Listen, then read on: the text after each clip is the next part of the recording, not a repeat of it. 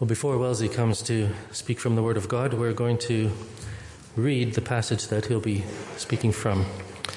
And that is 1 Corinthians chapter 1, verses 1 to 17. 1 Corinthians chapter 1. Paul, called to be an apostle of Christ Jesus by the will of God, and our brother Sosthenes, to the church of God in Corinth, to those sanctified in Christ Jesus and called to be his holy people, together with all those everywhere who call on the name of our Lord Jesus Christ, their Lord and ours. Grace and peace to you from God our Father and the Lord Jesus Christ. I always thank my God for you because of his grace given you in Christ Jesus. For in him you have been enriched in every way, with all kinds of speech and with all knowledge, God thus confirming our testimony about Christ among you. Therefore you do not lack any spiritual gift, as you eagerly wait for our Lord Jesus Christ to be revealed. He will also keep you firm to the end, so that you will be blameless on the day of our Lord Jesus Christ. God is faithful, who has called you into fellowship with his Son, Jesus Christ our Lord. I appeal to you, brothers and sisters, in the name of our Lord Jesus Christ, that all of you agree with one another in what you say, and that there be no divisions among you, but that you be perfectly united in mind and thought. My brothers and sisters, some from Chloe's household have informed me that there are quarrels among you. What I mean is this: one of you says, I follow Paul. Another, I follow Apollos. Another, I follow Cephas. Still another, I follow Christ. Is Christ divided? Was Paul crucified for you? Were you baptized in the name of Paul? I thank God that I did not baptize any of you except Crispus and Gaius, so that no one can say that you were baptized in my name. Yes, I also baptized the household of Stephanas. Beyond that, I don't remember if I baptized anyone else. For Christ did not send me to baptize, but to preach the gospel, not with wisdom and eloquence, lest the cross of Christ be emptied of its power. This is the word of God. Let's keep that passage open, shall we? And let's pray for God's help to understand it. Father in heaven, as we come to your word now, please help us to see in your word what you'd have us see. And help us to spend long enough thinking about these things, pondering these things in the week ahead, praying into these things, in order that what you have to say to us might change us evermore into your likeness. We pray this individually, and we pray it collectively as a church here in Long Crendon, and we pray it for the glory of your name. Amen. Now, if there's any teachers here this evening, then the word Ofsted is probably a word that will send shivers down your spine. The Office for Standards in Education. And if Ofsted have ever been to your school, I'm seeing Elizabeth smiling at the back there because it wasn't too long ago, I think, for you, Elizabeth. But if Ofsted come into your school to monitor, to evaluate performance, and they leave no stone unturned, they analyse every single aspect of school life. Now imagine for a moment that there was the equivalent for the local church, the Office for Standards maybe in gospel work. I wonder what sort of report we would receive at Long Crendon if they were to analyse every aspect of church life, not just our public meetings, but our home groups, our different ministries, our family time behind closed doors, even our witness in the world. I wonder what sort of report we would receive. Outstanding? Good? Satisfactory? Or inadequate? And I wonder what sort of report the church in Corinth would have received in AD 55 when they first read this letter from the Apostle Paul. You see, the church had been formed just years before in AD 50 through the preaching and the ministry of the Apostle Paul. You can read about it in Acts chapter 18. He was there for a year and a half proclaiming the gospel. And by the grace of God, the church was born. But as Paul moved on from Corinth, it seems that the prevailing culture of Corinth was gradually and steadily creeping into the church.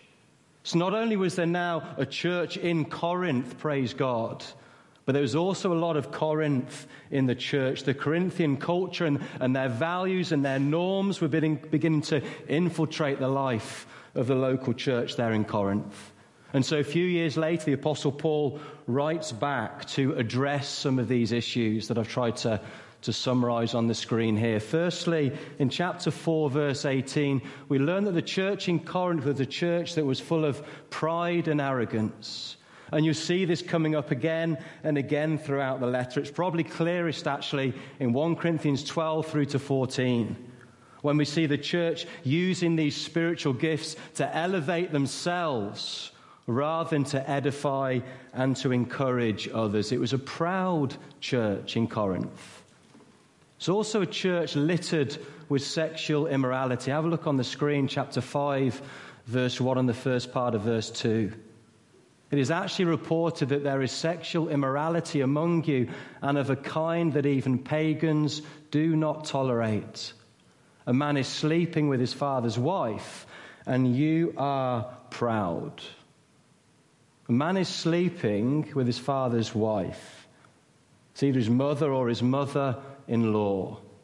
And not only were the church condoning this behavior, they're actually proud of it. They were boasting in what was happening. You see, Corinth was renowned at this time for its sexual immorality.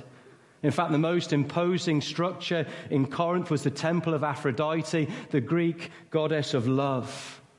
And as we know from many other historical documents, it was also home to thousands of shrine prostitutes, a horrible blend of sexual immorality and so-called religious worship. But you see, what was happening up on that hill, the temple of Aphrodite in Corinth, wasn't actually as bad as what was happening in the church. Things were happening in the church in Corinth that not even pagans would tolerate.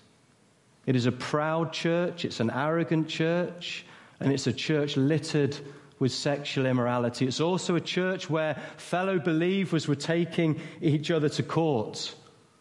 Rather than forgiving each other, this is chapter 6, verse 4, rather than forgiving each other and coming to round the table of fellowship and discussing and talking about their differences prayerfully together, they were suing each other on a Friday and then rocking up to church on a Sunday. It's not surprising that there were divisions within this church in Corinth.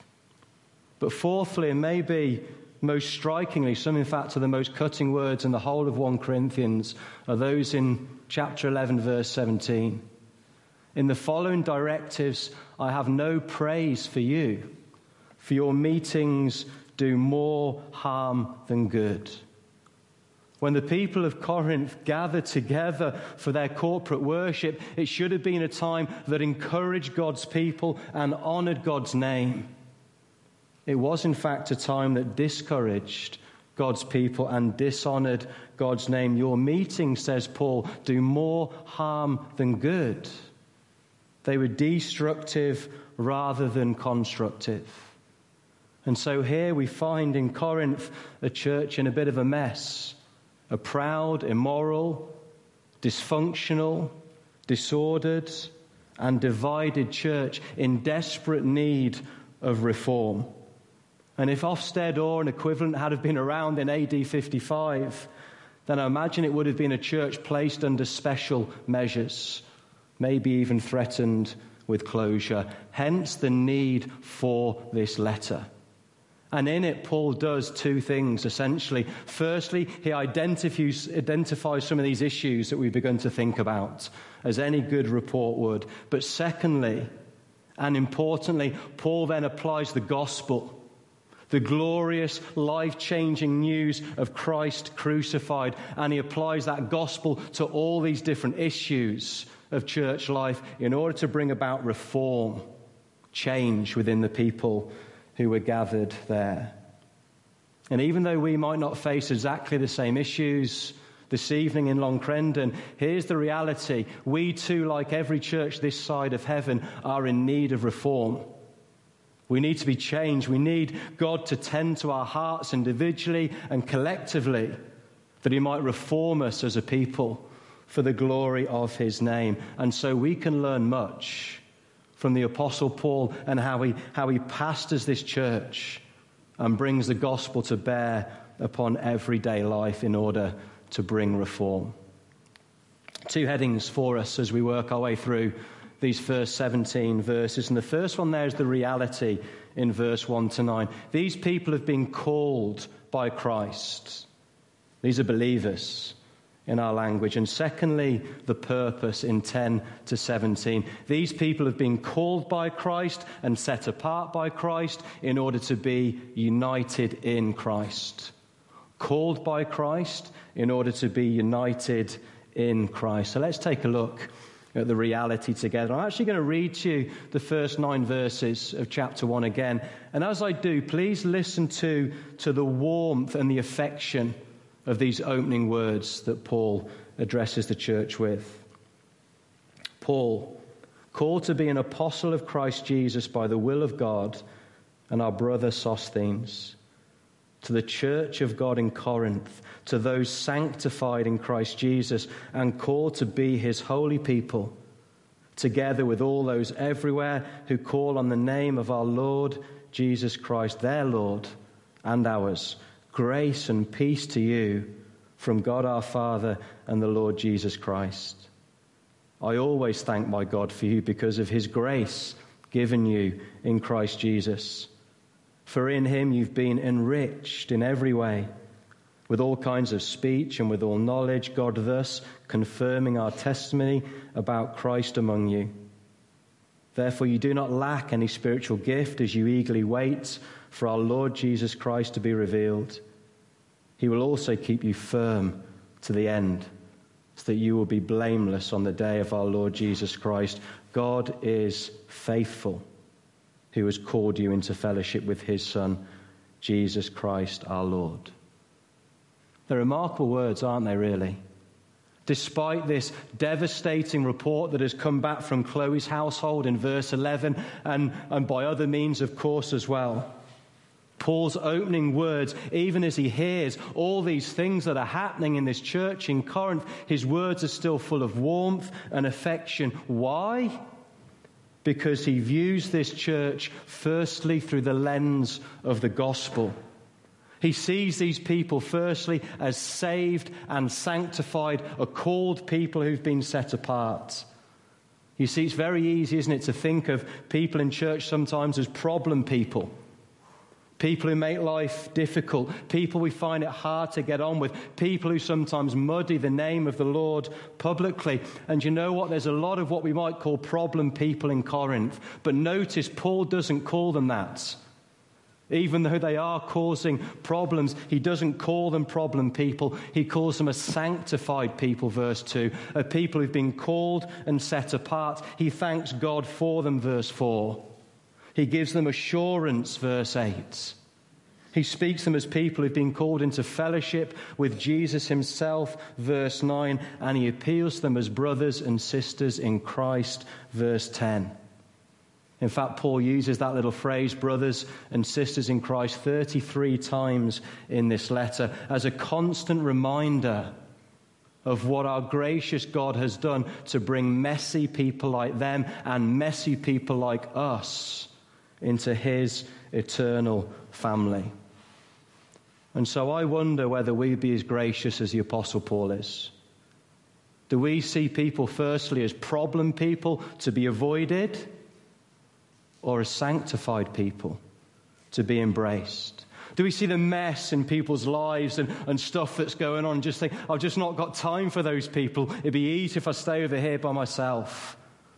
Or do we see each other firstly as people who've been called by Christ to belong, to be a part of this body of believers in order that we might care for each other, love each other, support each other, and of course challenge each other in order that we might move to a greater degree of holiness and maturity in Christ? Because that's exactly what Paul does in this letter. He doesn't condemn them, as many people would, but but he doesn't condone their behavior either. He will apply the gospel to their lives and exhort them again and again and again in light of what Christ has done, verse 4, by his grace, and in light of what Christ will do, verse 8, to make this a holy and a set-apart people. Just take a look at verse 8, if you would. He will also keep you firm to the end, so that you'll be blameless on the day of our Lord Jesus Christ. The Greek word translated there, keep you firm, literally means to place a solid floor under them.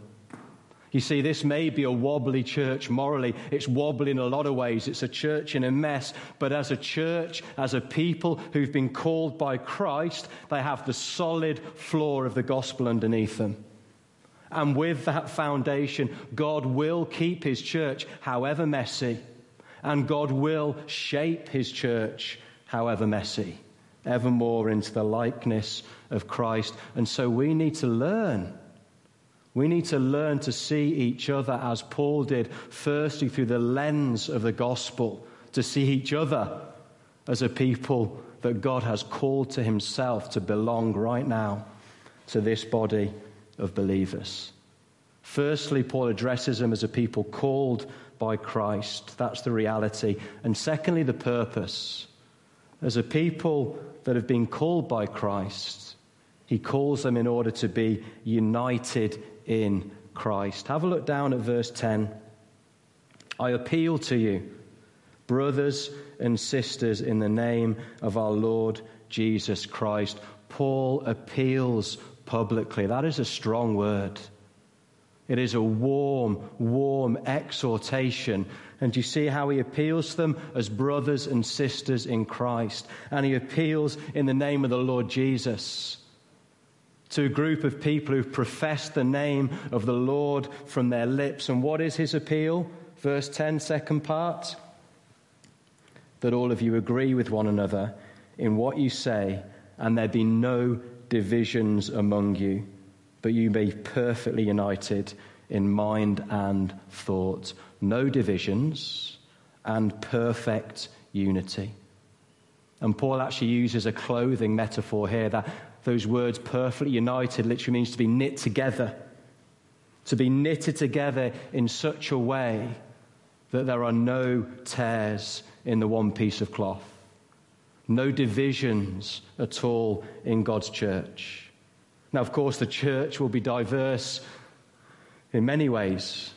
A gathering of people with different interests, different backgrounds, different skin colours, different giftings, different ages, but with a common identity and a vital unity in Christ that embraces those differences and doesn't divide on the basis of them. But sadly, as we will work our way through this letter in the evenings together, we see that there are many tears forming in the one piece of cloth that is the church in Corinth.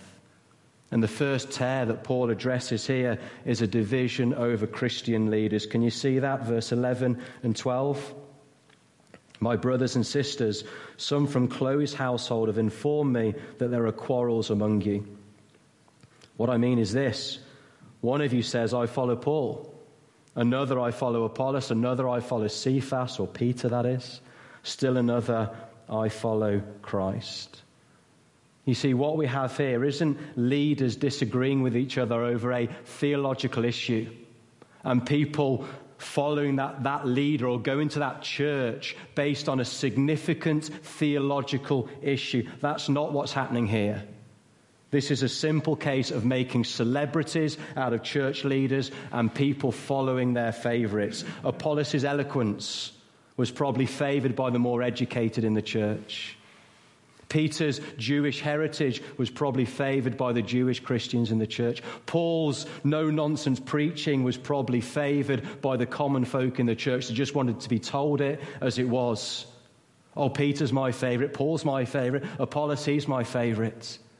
And it appears that little groups were forming almost around these celebrity Christian leaders, and it was creating a tear in the church in Corinth. I remember being at Spring Harvest, a good few years ago now, in Minehead. And if you've ever been there, there was, I think it's called Skyline, the place in the middle where the bookshop and things are. And I remember walking into Skyline in the middle, and there's a huge queue, like going all the way around, the longest queue I've ever seen. And my eyes followed this queue all the way around to the front of the queue. Could not catch my breath. One of the main speakers on stage, who just released a new book, was sat there signing all these books. On the back of the book, a big smiling picture of him, as this line of fans came to get their book signed. It's a classic case of I follow Paul, I follow Apollos, I follow Peter, I follow ... You fill in the blanks. And Paul says there is no place for celebrity Christian leaders in the church. And it's a point Paul will come back to again in chapter 3 because it's so important. It's worth saying as well, I think this can be a particular issue in a growing church like Long Crendon is. When you've got multiple leaders, people end up following their favourite leader. Oh, my favourite's Mark, my favourite's Neil, my favourite's Wellesley. All that ends up doing is creating little tears in the one piece of cloth that is the church in Long Crendon. Now, of course, that doesn't mean we wouldn't recommend churches to people on the basis of faithful Bible teaching and godly leadership. We do that all the time. When our students move on to university, we'll sit down with them and we'll talk to them about churches that are faithfully teaching God's word, where there's leaders that will humbly serve the gospel there. We do that. It's part of church membership. When members move on here from Long Crendon, when they move area, then we want to sit down with them. We want to point them in direction of a church that is going to look after them and teach them and care for them and love them. That's not favoritism. That's called pastoring people properly, but that's not what's going on here in Corinth. What we have here is a bad case of people following rather than Jesus following. And it's creating tears and divisions in the church. And if you're sat there this evening like I was when I was working this through, there's a big danger that we sit there thinking, but we're immune to this, aren't we? It's a danger for us. Favoritism in these ways? Well, I would suggest to us that it can be a danger for us all. Whenever we ask someone, oh, you might not do this, maybe this is just me. Whenever you ask someone what church they go to, that's normally enough to put them in a box, in a category. Oh, you go to that church, do you? That's interesting. That particular denomination, or that wing of the church. And very, very quickly we make a judgment about them already. And you know what? 99 times out of 100, their category is inferior to ours. And it ends up with us looking down on them a little bit and creating divisions and tears within God's church. That's exactly what was going on in Corinth. You see, we're not defined by our denomination or our affiliation. We're not defined by the fact whether we're conservative or charismatic. We're defined by what Christ has done for us at the cross. That is where true unity is found, in Christ and nowhere else, no other measure. Only what Christ has done for us. And it's why, I don't know whether you noticed when I read those first 9 verses, Christ Jesus, Christ Jesus, Christ Jesus, 9 times in 9 verses, and it's the same throughout the letter. Paul keeps mentioning Christ as the basis for unity within the church. And he follows up those words in verse 12 with 3 questions. Look in verse 13. Do you see them there? As he drives home this point even further. Is Christ divided? Was Paul crucified for you? Were you baptized in the name of Paul? The answer to all 3 questions is, of course, no. There's one head of the church, Jesus Christ. There's one Saviour who died for our sins, Jesus Christ. And there's one name into which we're baptized and therefore belong, Jesus Christ. And that's why Paul continues to say, don't get into a muddle over who baptized you. Baptized by Paul, baptized by Apollos. Doesn't matter. What matters is that you've been baptized into Christ, because you trusted in what he has done for you at the cross. And Paul finishes in verse 17, didn't even come to baptize. Do you see that? I came to preach the gospel, not with eloquence and wisdom, lest the cross of Christ be emptied of its power. As we'll see next week, Paul resolved to know nothing but Christ and him crucified. Paul preaches, and Paul writes this letter. He keeps the gospel front and center in order to bring unity in this divided church. So as we draw things to a close, let me summarize some of the main applications that flow out of this passage. And you may want to jot a few of these down, possibly to take away. These are things to pray into. We hear from God's word, then we take these things away, and over the course of the week, we pray into them, we meditate upon them. What is the Lord saying to me? What is he saying to you? How is he calling us to change in light of what he has spoken to us this evening? 4 things for you as we finish. Firstly, we must retain a focus on the gospel. It's the gospel that saves, it's the gospel that defines, and it's the gospel that unites. Question: what does it look like for you as an individual, as a couple, as a family, as a church, to retain a focus on the gospel in a world that is full of distractions? What does it look like to retain a focus on the gospel? Secondly, we must abandon any sense of celebrity in the church. Now, that doesn't mean we don't appreciate the gospel endeavors of others, but it does mean that there's no place for celebrity to elevate Christian leaders to that place. I don't consider myself a Calvinist, don't consider myself a Lutheran, don't consider myself a Tim Kelleran, I don't consider myself a John Piperan. I appreciate so much some of their theology and their wisdom, their expounding of God's word and their leadership. But I am firstly a Christian. That's who I am. I'm a Christian because of what Christ has done for me. Verse 4.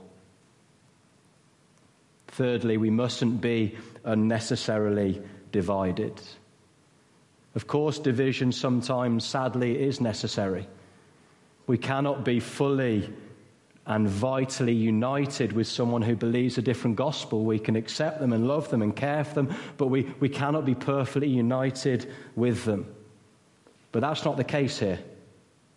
Paul refers to these people as brothers and sisters in Christ, as fellow believers. And therefore their differences should not be a reason for division. And then fourthly, and lastly, we must view others through the lens of the gospel. People are always going to be difficult, right? We're all sinners. We're all going to make life difficult for each other. At times, we'll all muddy the waters of the Christian faith. But please, let's not view each other as problem people to be avoided. Let's not view others outside this room as problem people to be avoided, but as sanctified people to be embraced. Brothers and sisters who've been called by God himself to be united in Christ, and at this point of time enjoy fellowship in this place together. That is Paul's purpose for writing this letter.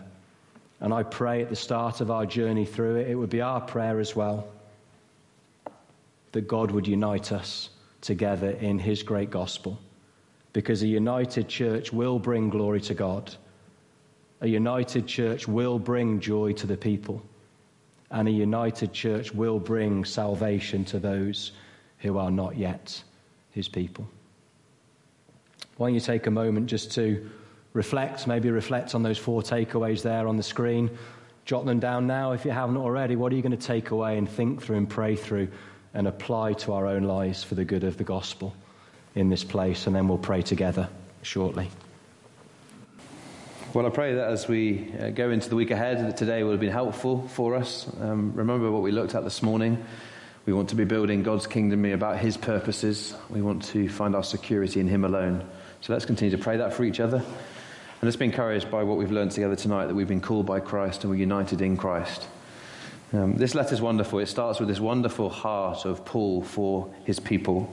Lots of lumps and bumps along the way as he has to rebuke and challenge and tackle issues head on. But the letter ends in a very similar tone to how it started. And actually that love goes all the way through. But listen to some words in the final chapter where Paul writes to the church and says, "Be on your guard, stand firm in the faith, be people of courage, be strong, do everything in love."